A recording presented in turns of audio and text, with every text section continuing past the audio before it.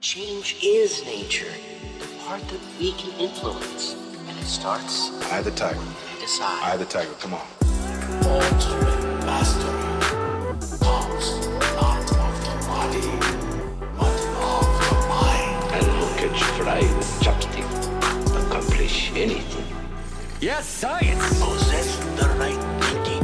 If I can change, Only then can what we see you can change. gives the strength, knowledge, and peace.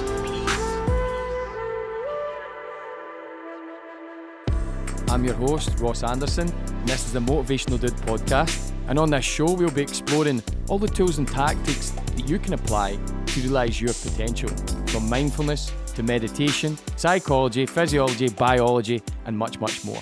Let's get to it.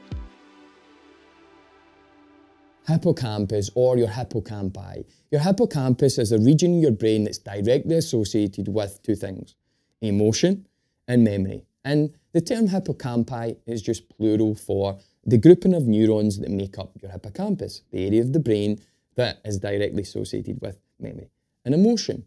What they've found through research is that people who suffer from chronic depression, that is a diagnosis of depression, a legitimate diagnosis, they've found that they have atrophied hippocampi. If you think about the term atrophy, if you're unfamiliar with this term, it just means they become withered and weak.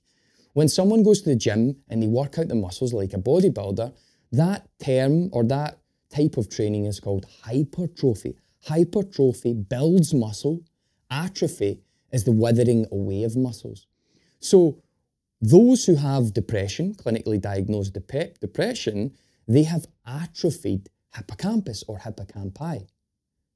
So the process and the research shows that if you meditate, you can actually re-engage, boost, and build your hippocampus back up, so much so that it becomes a buffer for great mental health, so much so that you become invulnerable to depression. It's kind of like if you were a baseball pitcher.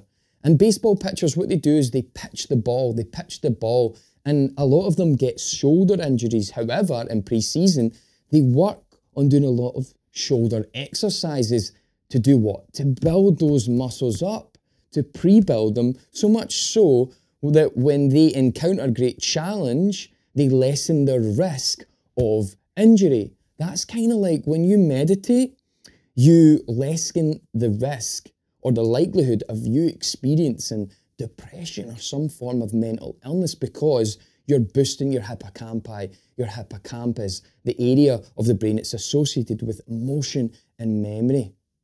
Those are 5 strong reasons why you should really consider meditating. Ground yourself in 1, 2, 3, 4, 5, all of those, and allow those to seep deep inside and be the catalyst for you to engage in a long-term meditation practice. And that concludes today's episode. Thank you so much for listening. I hope this serves you well. And if you've enjoyed the show, don't forget to leave us a 5-star rating and review over in iTunes. By doing so, you really do help me help others optimize. Peace out, much love, and we'll speak soon.